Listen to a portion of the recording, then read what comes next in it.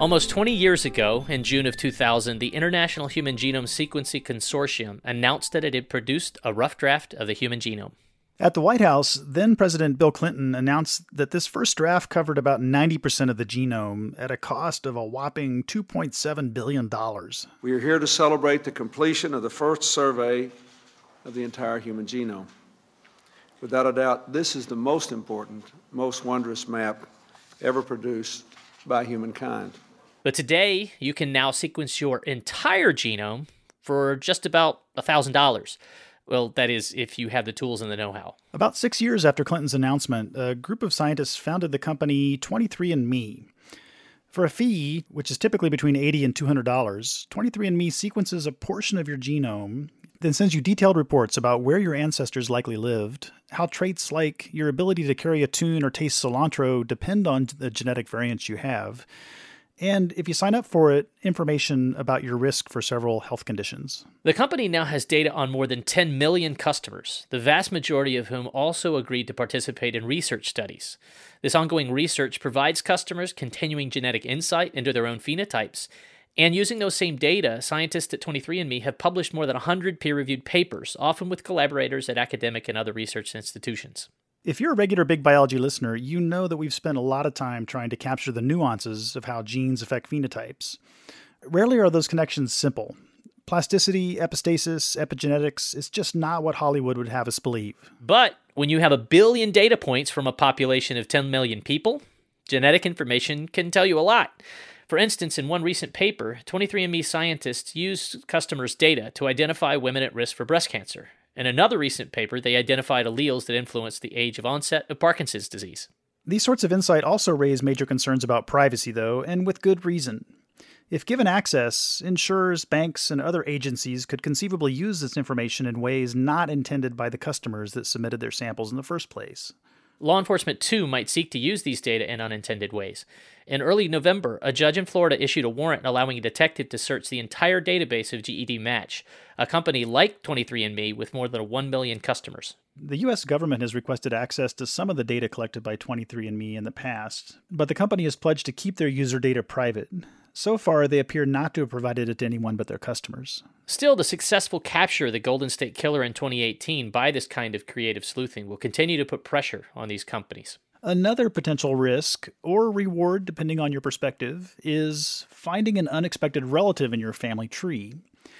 These revelations occur so frequently that 23andMe has created a resource page to help customers work through the ensuing family confusion. In this episode, we talked to 23andMe product scientists Samantha Esselman and Ruth Tenen about the science of using DNA information to understand ancestry and health outcomes, and where and how uncertainty arises in the process. By the way, Sam sounds like this. The results you see in these tests are really reliant on the reference populations you use. And Ruth sounds like this. So the whole genome would be like all 3 billion DNA letters. The exome is just the couple % of the genome that codes for proteins. Leading up to this episode, 23andMe sent me a free kit and I had my own DNA analyzed. Marty had his DNA analyzed before this interview. For part of the show, we talked about the reports we got back, including which one of us has more Neanderthal DNA in our genomes. Spoiler, I'm jealous. I'm Marty Martin. And I'm Art Woods. And you're listening to Big Biology.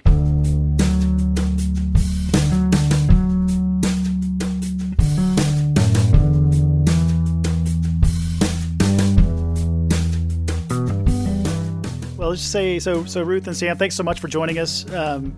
Really great we get to arrange this conversation. And I wanted to start out just by talking a little bit about your process, and which I've been through myself recently. So about 6 or 8 weeks ago, I got one of your kits in the mail. It had a little plastic vial in it, which I spit into and mixed it up with something else and sent it back to you guys. And I'm just wondering, like, what happens to it at 23andMe after you guys get those things back? They take your DNA, they chop it up to pieces, they amplify it so you have a lot, and then they apply it to a genotyping chip. Yes. So that we can test for about 600,000 places in the genome. We're looking for basically locations where we know there are differences between people. So we call those genetic variants or DNA variants. Mm-hmm. Mm-hmm. Yeah, and so we get that raw data, those SNPs back from the lab, and then we use that, as Ruth said, to generate reports for people, whether they're health reports or reports about your traits or your ancestry. And so you use the word SNP. What is a SNP? And I mean, our audience is pretty knowledgeable. I imagine they know, but let's just be careful, make sure we're all on the same page. So what's a SNP? And I think, Ruth, you alluded to why you use those markers over other options, but do you want to spell that out? Sure. So a SNP is a single nucleotide polymorphism. So it's a location in the genome where there's like a couple different options of letters. So you could have an A or a T, or someone could have a C or a G. We use genotyping because it allows us to capture a lot of information for a pretty low price point. So it's kind of much less expensive than sequencing the whole genome or even sequencing just the exome. So it's a good option for a lot of kind of consumer-oriented products. Okay, and the exome is different from the genome. I mean, what are these two things? So the whole genome would be like all 3 billion DNA letters. The exome is just the couple percent of the genome that codes for proteins. So you can get a lot of information just from that too. So I know the price of whole genome sequencing has been coming down dramatically. So are you guys going to be switching over to whole genome sequencing at some point as it becomes easier and cheaper? I think we're always discussing that possibility, and I think it would be irresponsible of us as a company to not be thinking about that. But as Ruth was saying, there is this sort of currently there's kind of a prohibitive price point for customers, at least, for pursuing that. So definitely open to it. Maybe it'll happen in the future. Always talking about it. What does it cost to sequence a human genome now?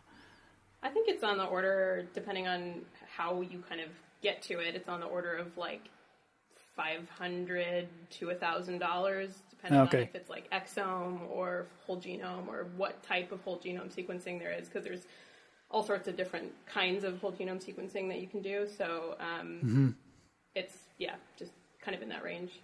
Right. And what's the difference? So you guys are effectively, you guys meaning 23andMe, are looking at the variable loci. So what's the difference in how much you'd get from a whole genome versus the loci that you're looking at right now?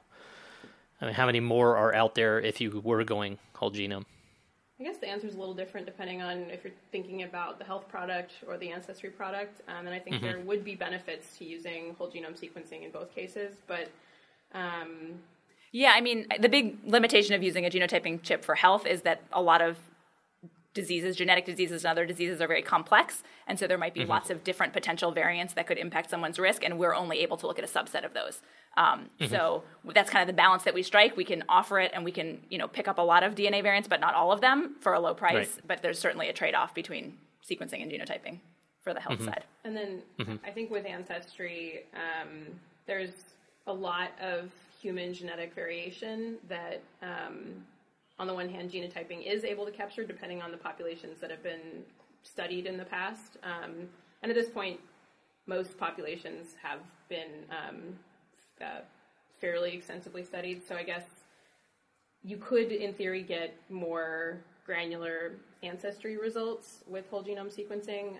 But I think at the moment, again, the trade-off between what it would take to get there and how much money it would be for the customer, I think we're not quite there yet. Okay, so let me see if I can paraphrase. The differences with ancestry sorts of things, you sort of have a sense of what variation is out there, and you're trying to use variation in sequences of the customers to sort of assign them to one group versus the other. Whereas with the health-associated types of things, things are complex, and B, there might be a lot of other things that would require you to get a lot more of the genome to be able to pick up the unknowns or the exceptionally rares. So Sure, yep. Sort of genome types of approaches are going to be more valuable going forward with the health types of efforts. Thinking very far forward for sure. I think that's going to be something to always for us to think about. Yep.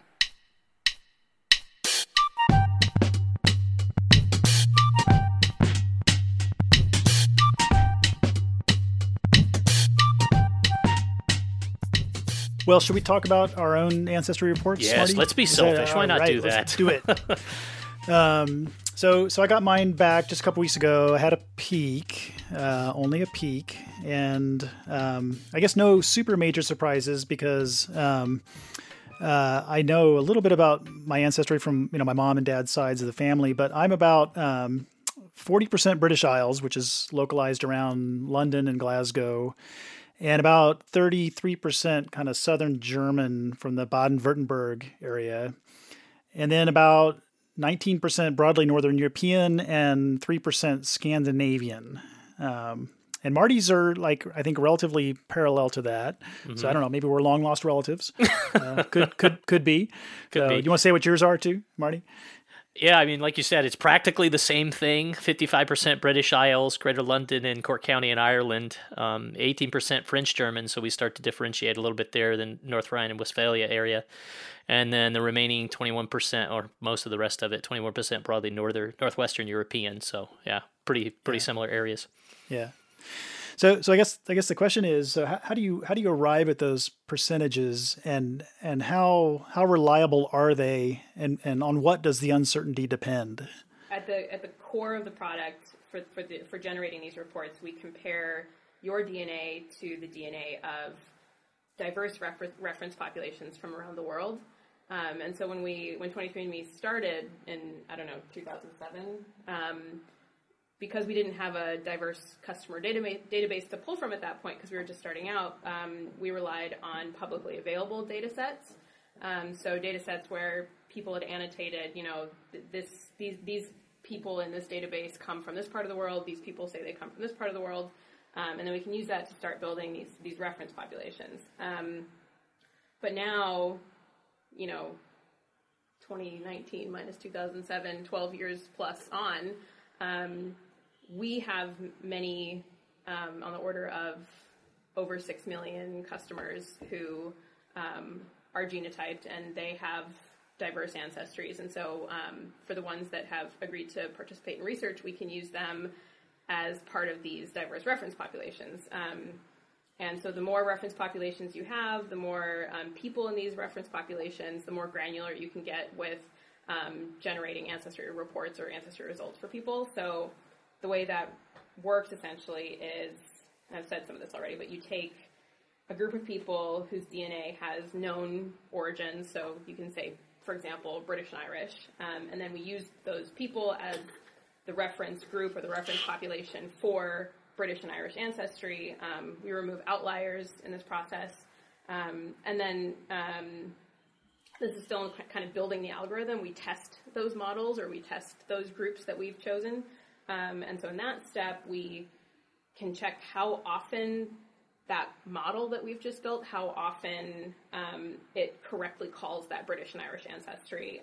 And so we generally only add these populations into the model, or for the model we use for customers, we only add them if it is able to correctly guess the population in this test more than, say, 90% of the time, and we report those scores in a white paper that you can get through your scientific details in your report. And that those scores are essentially showing how often there are false positives and how often there are false negatives. And so at that point, we have the algorithm or the model. And then when a customer comes in, we get the raw data. We break up their genome into thousands of small segments that are on the order of about 300 SNP windows. So you take 300 of those spots that we capture in genotyping per window. And we take that window. We've settled on 300 SNPs because that's a length that is both small enough to provide some precision or some level of precise results for people, but it's also short enough that you can generally assume that that window represents kind of one geographical ancestral population. And so we take that window and we compare it to all the different populations or reference populations that we have, and the one that it matches the most with the most likelihood or the highest likelihood, that's what we assign to you in your results. And you can basically take these thousands of different segments, add them up, and that's how we generate your percentages. So I can talk a little bit more about. Well, actually, let me just interject and just try to paraphrase what you said. So I think what you're saying is that, these different populations over time develop unique variants or unique alleles that you're picking up in your analysis of the SNPs. And so, I have a bunch of percentage of British Isles stuff. So that means that I have myself alleles that are very common among people from the British Isles, right? Mm-hmm.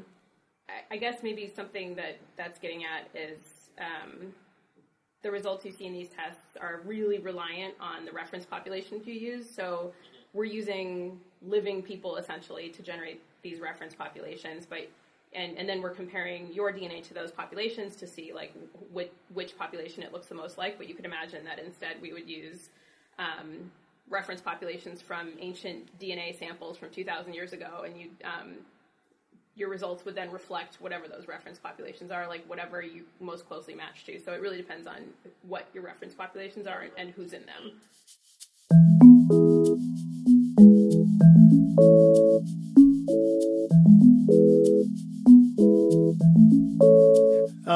So the other thing that really caught my attention, at least in my report, was there were also trace amounts of sort of unexpected ethnic groups in my own ancestry, and so I had about 0.5% Ashkenazi Jew and about 0.3% Nigerian, and so I'm guessing what that means is that at a very few SNPs I had alleles that were common in those populations, but like what does that really mean kind of functionally about my ancestry? And is this sort of alleles that are floating around in the wild, or can I imagine some Nigerian prince as a long lost ancestor? I think that's a really good question, and for me the answer typically depends on what the customer is looking for or what they already know about their ancestry. What I mean by that is, for some ancestries, like for example your small percentage of Ashkenazi Jewish ancestry, that population is very genetically distinctive, and that is very likely to represent some distant Ashkenazi Jewish ancestor, or at least ancestry that is very similar to Ashkenazi Jewish ancestry. Other populations that are a little bit less distinctive, it might be a little hard to say, but if a customer is looking at their results, their ancestry results, they see a bunch of percentages for different populations, and then at the bottom they might see this little drop-down shelf that says trace ancestry, and within that shelf there's going to be typically very small percentages, maybe around 0.1%, or in the case of your results, around 0.3%, and these are for populations that are not closely related to the populations that are in your main results. And so I guess an example there is, let's take a customer who's 99.5% European, genetically European, and the remaining 0.5% consists of, say, like 0.2% unassigned DNA, we can't figure out what that DNA is, or maybe 0.2% broadly Northern West Asian, or Central and South Asian, or something like that. Mm-hmm. And so for me at that point, there's a couple ways that can go. Because at first glance, a customer might look at that and think, that doesn't seem right, that doesn't match everything I know about my ancestry. But we choose to report that information to customers because in many cases, it is very likely to be suggestive of real, however distant ancestry. In some cases, I think it's fair to say that it might be a false positive result because we are just looking at, given this 300 SNP window, what mm-hmm. is the most likely ancestry, or for those 300 SNPs, what population does it match most often? That said, there is also a slider at the bottom of your ancestry results page where you can look at your chromosome painting, and you can slide the confidence threshold around so that we report your results to you at a 50% confidence, and that means that it's not like flipping a coin where maybe it's this, maybe it's not, it's a 50-50 chance. It's not like that. It's more like 50% of the time, the most likely ancestry is, say, British and Irish. Mm-hmm. It doesn't mean that the next most likely ancestry is Nigerian or Chinese or something like that. It's probably going to be the next most likely one is something really close to British and Irish, like French and German, or Scandinavian, mm-hmm. or something like that. So mm-hmm. we report it at that 50% confidence just so customers have that information of what our algorithm predicts to be the most likely ancestry. But you can change that toggle to 60% confidence, 70% confidence, all the way up to 90% confidence. And so what that's helpful in determining is if you see a trace ancestry result that you think is a little sketchy, then you can take it out to 90% and see if it changes. And a lot of the times they're really sticky. They stick around.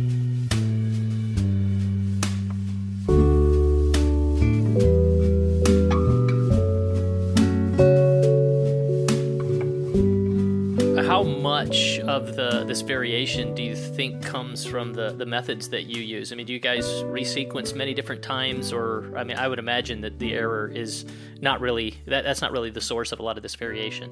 Yeah, so we do update results. We describe it as a living analysis, and that's because when you change reference populations, when you add people to them, when you add whole populations, I've described it before as if you imagine like a spider web. If you pull on one corner of that spider web, the strands really close to that corner, they're going to be affected more, they're going to change more, but all corners of that spider web are going to they're going to feel that pull, they're going to be affected by that change. And so even if we update the spider web of human populations, if we update that by adding reference populations in Southeast Asia, but you're 100% European, you might still see your results change just because of how that whole web kind of shifts.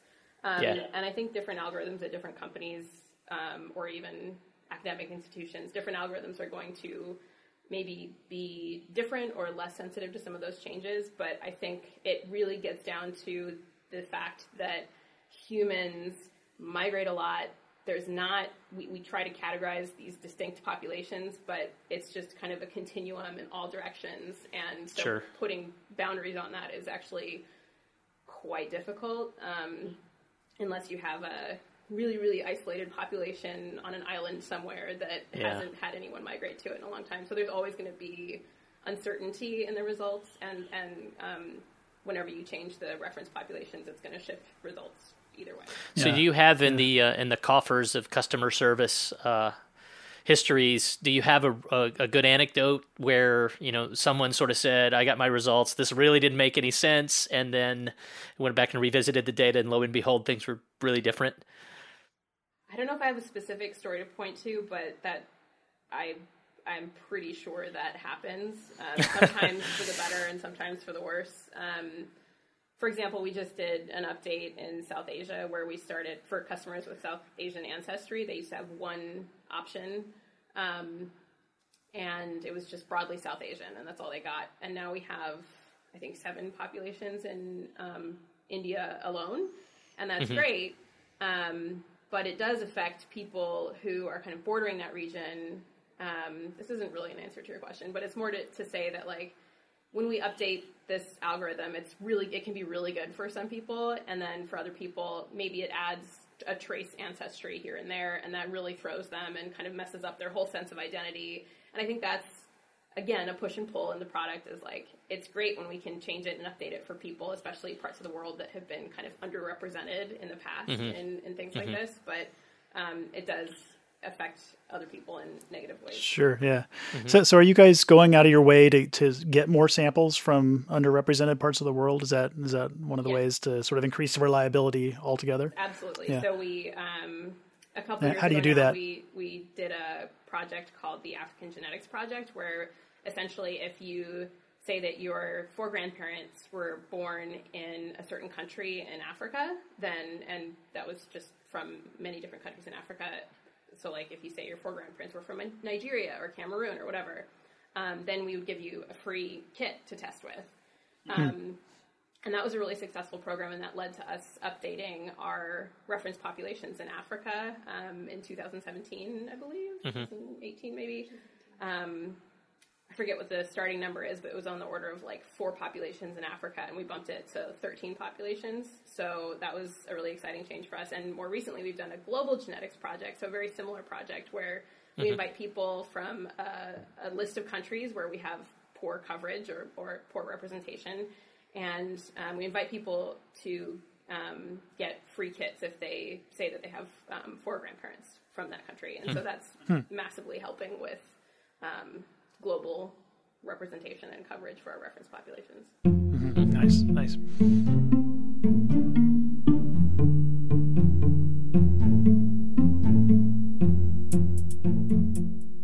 You guys could probably predict this. I'm sure once you put it in there, most of your customers got so excited about the Neanderthal angle.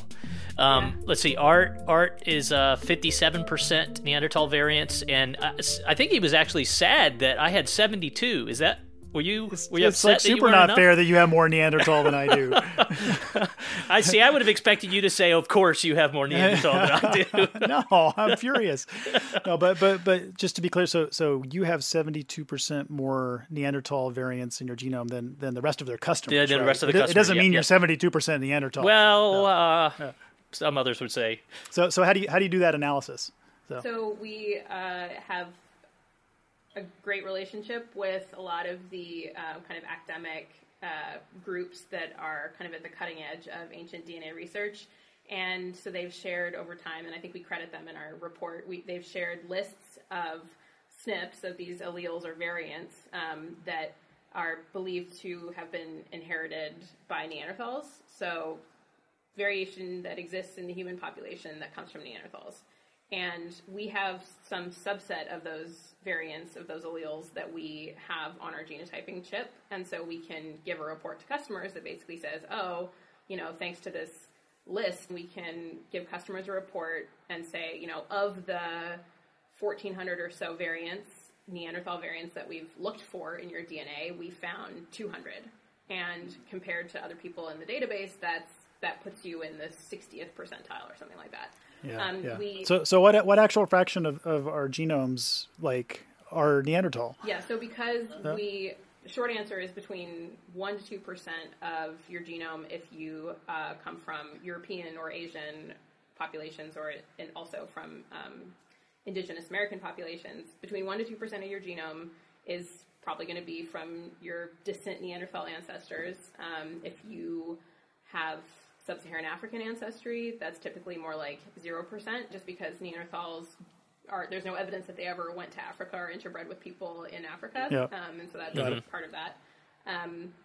But we don't report these results to you as a percentage, just because we're only really sampling a pretty small piece of the possible Neanderthal DNA that humans could have. So if we knew we were sampling all possible Neanderthal ancestry across your genome, we might report a percentage to you. But since we're at the end of the day, the report is basically, look how cool it is that you have a little DNA from Neanderthals. And then what our goal is to try to make people think more deeply about this kind of deep hominin ancestry and how all of these different human-like things were interbreeding and interacting with each other. So it's more for me, it's more the kind of scientific joy of it than the, specific, you have exactly 1.15% Neanderthal ancestry. Right.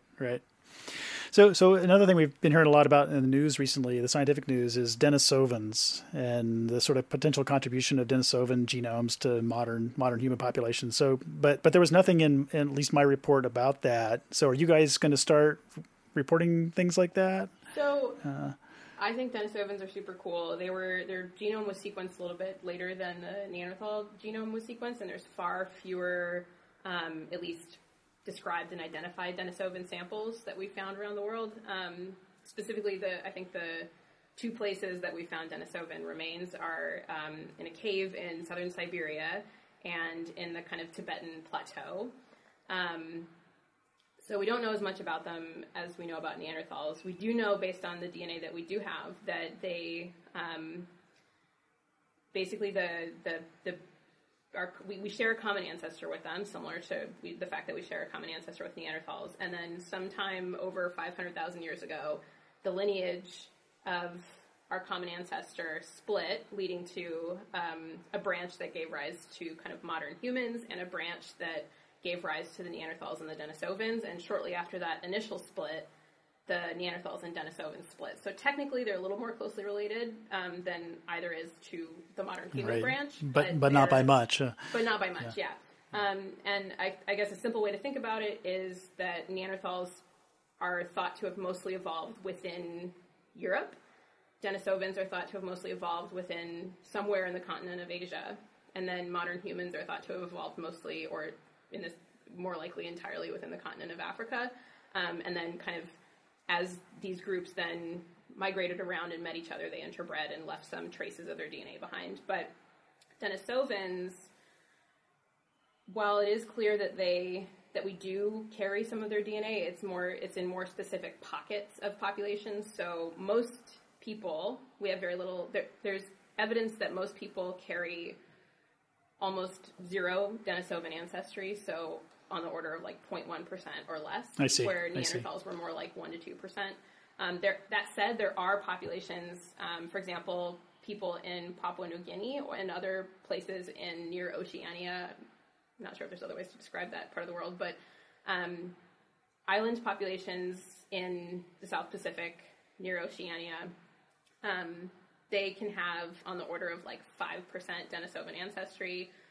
That's in addition to the around 2% Neanderthal ancestry. And so they actually, a very significant percentage of their genomes is from these introgressed is the term, or like these archaic human lineages that interbred with the modern human ancestors. But if you look outside of that part of the world, it's vanishingly low Denisovan ancestry. Got it. It could be similar in the way we do this report now. In the future, we might say, we found, it could be, we found one Denisovan variant, but at that point, it's less clear if that's representing true Denisovan ancestry or just kind of like some subsequent mutation or something. Right, exactly. Yeah. Got it. But I think the future of kind of an oxymoron, but the future of ancient DNA research is really exciting because we're discovering so much, day over day. Groups are coming out with really awesome stories about ancient DNA, ancient remains, and what we're learning from them. And for example, within the continent of Africa, that's sort of been the exception in a lot of these cases. In Africa, we can't find really any Neanderthal DNA, we can't find much Denisovan DNA, but that doesn't mean that there wasn't another lineage of archaic hominin that interbred with our ancestors in Africa. The problem in Africa is that DNA degrades quickly in hot or humid or also in like acidic environments, and so we basically don't have the samples in Africa. There's not a whole lot of ancient DNA, huh? Right, we can't compare them, but people have been using more and more advanced techniques to be able to figure out, like, basically by subtraction or like process of elimination, they figured out that there is hominin, there is archaic hominin interbreeding that happened in Africa relatively recently that we can say it's there, but we can't identify what it came from because we don't have the sample to compare it to. So I see. Like in the DNA of living sub-Saharan Africans, there's bits of it that were like, that's very likely from another archaic type of human, but we just can't put a name to it yet. So like I said, the future of ancient DNA is very exciting.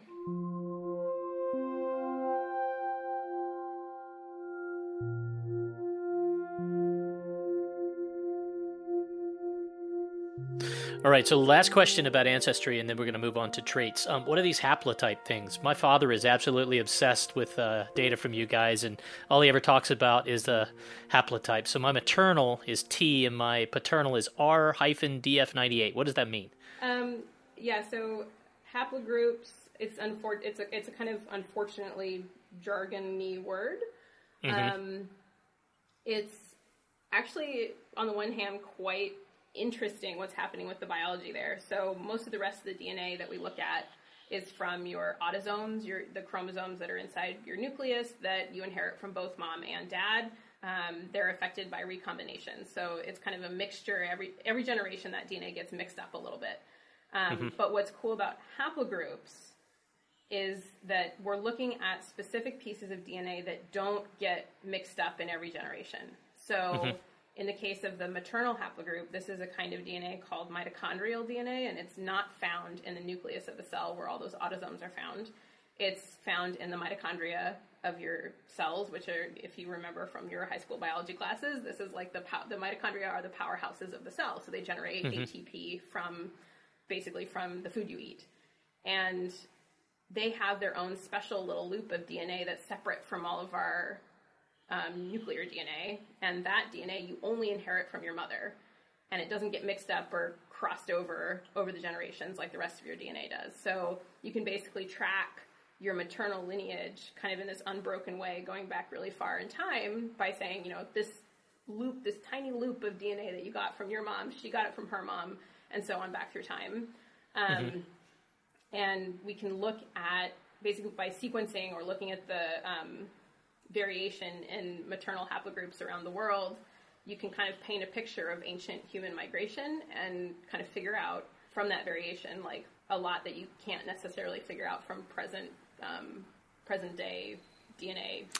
So the haplotypes let you go kind of further back in time. Yes, paternal haplogroups are quite similar. This is the chromosome, the Y chromosome. This chromosome actually is in the nucleus, but it's not. It's a sex chromosome, and because women don't have a Y chromosome, generally speaking, the Y chromosome doesn't cross over and recombine like the other chromosomes do.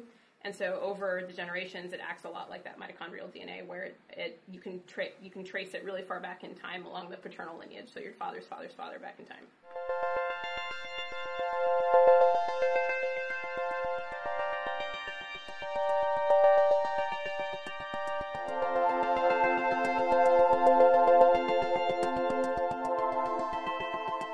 Well, let's turn now to talking about trait analysis, and so in the report, I got a long list of different traits of humans that you analyze, and then what your sort of estimated likelihood is that I would have them or not, and I was impressed. I think most of them were right on, So for example, you guys thought I would not have a cleft chin or that I would not have back hair, and indeed I don't. I'm pretty happy about the back hair thing.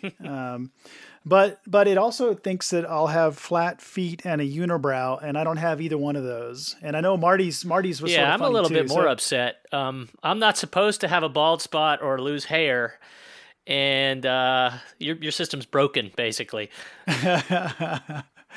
So I guess the overall question is, like, how do you estimate the probability of having these traits from the genetic data that you pick up, and why are they mostly right but not always right? Yeah, absolutely. It's a great question. We do hear that from our customers as well, and I am in the same boat as you guys. One that particularly jumped out to me, it said that I was likely to prefer salty snacks over sweet snacks, and that is not right at all. Totally not true. Tons of M&Ms. That's like my go-to snack. To kind of talk about how we generate these trait predictions in the first place. So we're using those DNA variants, those locations in the genome that are known to differ between people. And there's kind of two different approaches we take. So in some cases, the genetics is pretty straightforward, and there'll be kind of just one or a couple DNA variants that really strongly influence the chances that someone will have a trait. So to use an example from one of our reports, we can talk about earwax type. So people generally either have like dark, sticky, wet earwax or dry, flaky, like lighter colored earwax.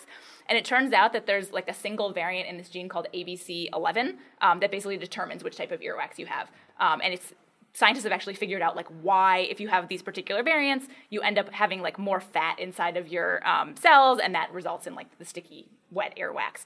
So in that case, you can kind of use genetics at one particular location to make a pretty good prediction about whether someone's going to have a certain earwax type.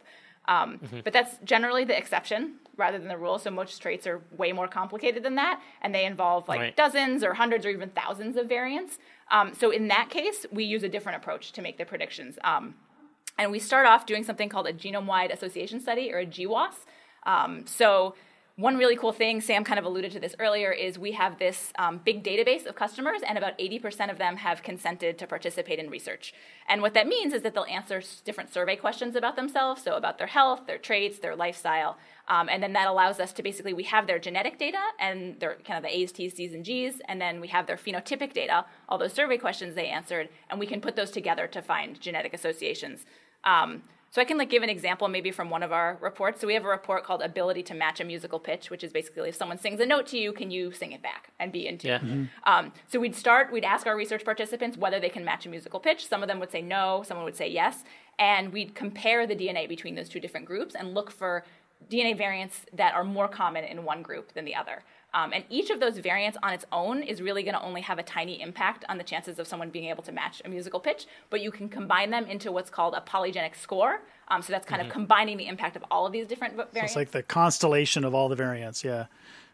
Exactly. Yep, exactly. Yeah. And so you end up with this one number, this score, and the higher the person's score, the more likely they are to be able to match the musical pitch. So that's kind of the second approach that we take.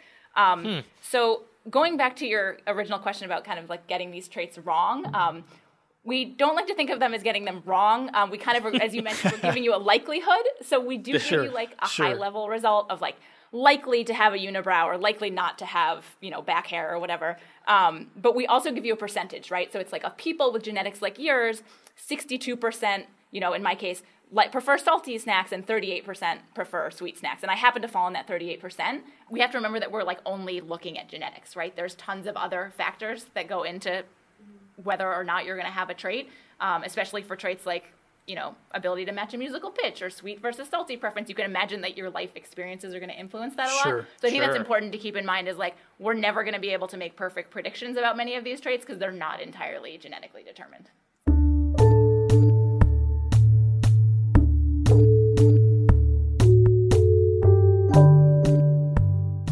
So what fraction of the traits that you do report, I think on the list there's some 30 or 40 different ones that come up on that summary sheet. What fraction of those are GWAS versus the sort of, more straightforward single variant types of things like earwax? Great question. I'm not sure the exact numbers. The vast majority are based on GWAS, and even some of the single variants ones that we report on were originally based on a GWAS, and we just only, identified a couple of variants. So, earwax is an example. Eye color is another example that's kind of strongly influenced by just a few genetic markers, in most cases. But most of them are based on these genetic models that we build. And is there some rhyme or reason to why this particular list? I mean, there's an infinite number of things that could go on there, all sorts of our quirks and stuff. Why do you guys pick this batch? Yeah, no, that's a great question. I mean, I think it's a mixture of things. We need things that have genetic signal, right? So there's a ceiling to how well our predictions will do that kind of depend on the heritability of the trait, how much of the variation is due to genetics. And so we need to pick things that have some genetic signal. It has to be a question that we've asked our research participants, and we think that they will be excited to answer and get a report on. So it's kind of like a mix of different things. But you're right, there's tons of possible trait reports we could put out, and we're kind of really scratching the surface with these. So another source of noise in all of this must be bad reporting from people about their phenotypes, right? So how much do you trust people's responses to these things? Yes, that's a great question. So I think there's a couple things to say there. One is, so that is something that we've thought about, and very early on, probably back in maybe 2012 or 2013, we did a study trying to see what percentage of genetic associations that have been reported in the literature could we replicate in our database. And I think based on the power, so the number of people that we had reporting on those phenotypes, we were able to replicate something like 75% of the genetic association. So it was pretty high.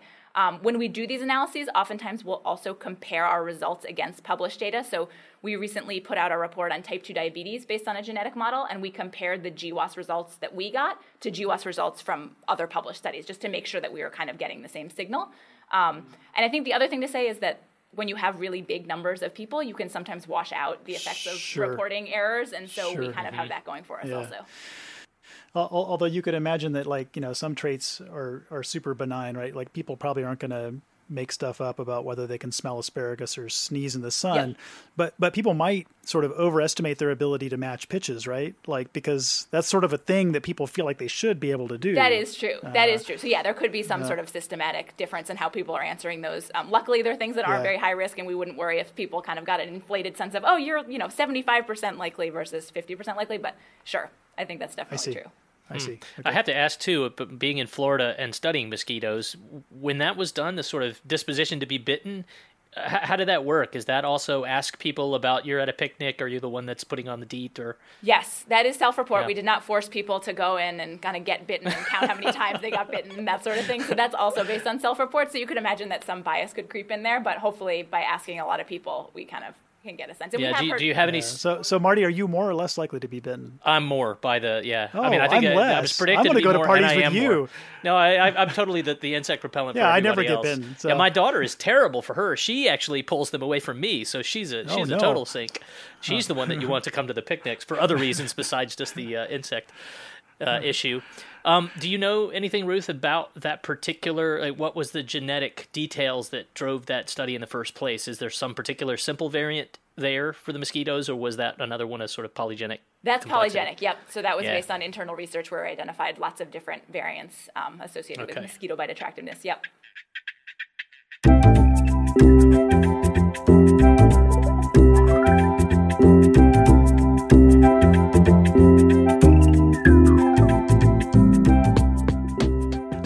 Let me circle back to this issue we talked about earlier of the value of sequencing whole genomes. So I guess how much do you miss in terms of genetic contributions to polygenic traits by looking at SNPs rather than getting the entire genome sequence? And could you have a lot more power for some of the more highly polygenic traits? Yeah, another really good question. I think for building genetic models, probably whole genome sequencing isn't as important as when you're looking at highly penetrant single variants that you could completely miss if you weren't sequencing, right? That's the concern, is that you might have tested for these three variants, but you didn't test for these other 10 and you would miss it completely.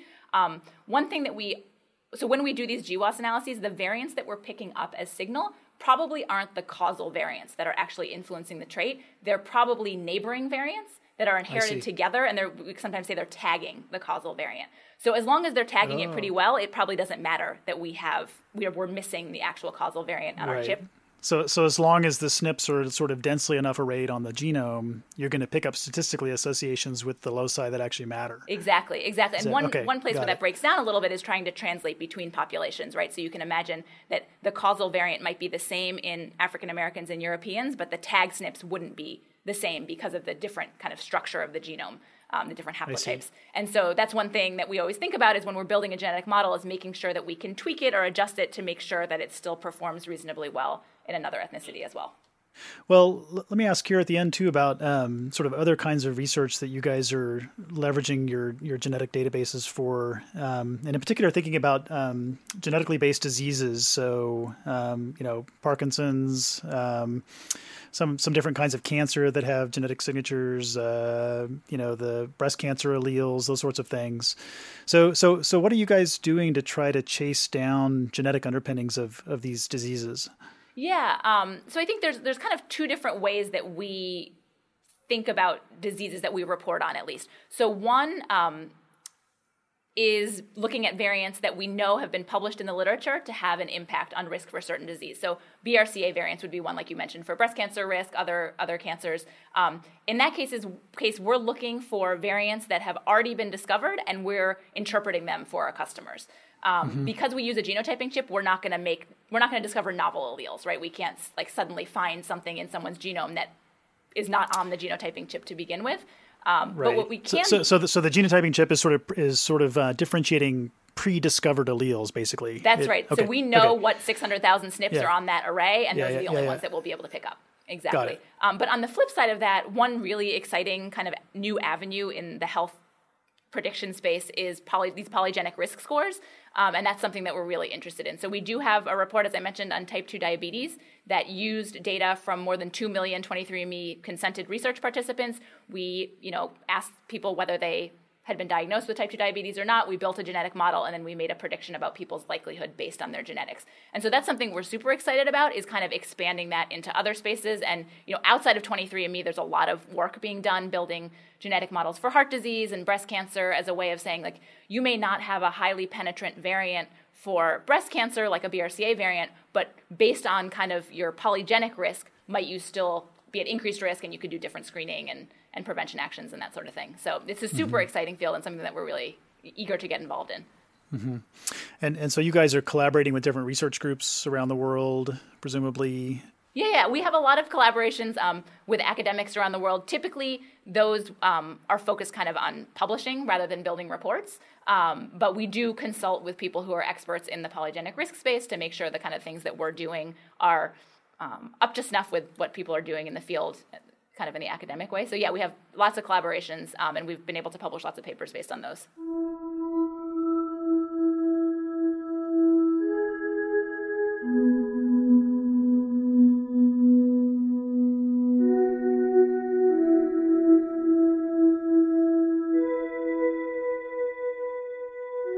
Have you found a long-lost relative using a direct-to-consumer genetic test?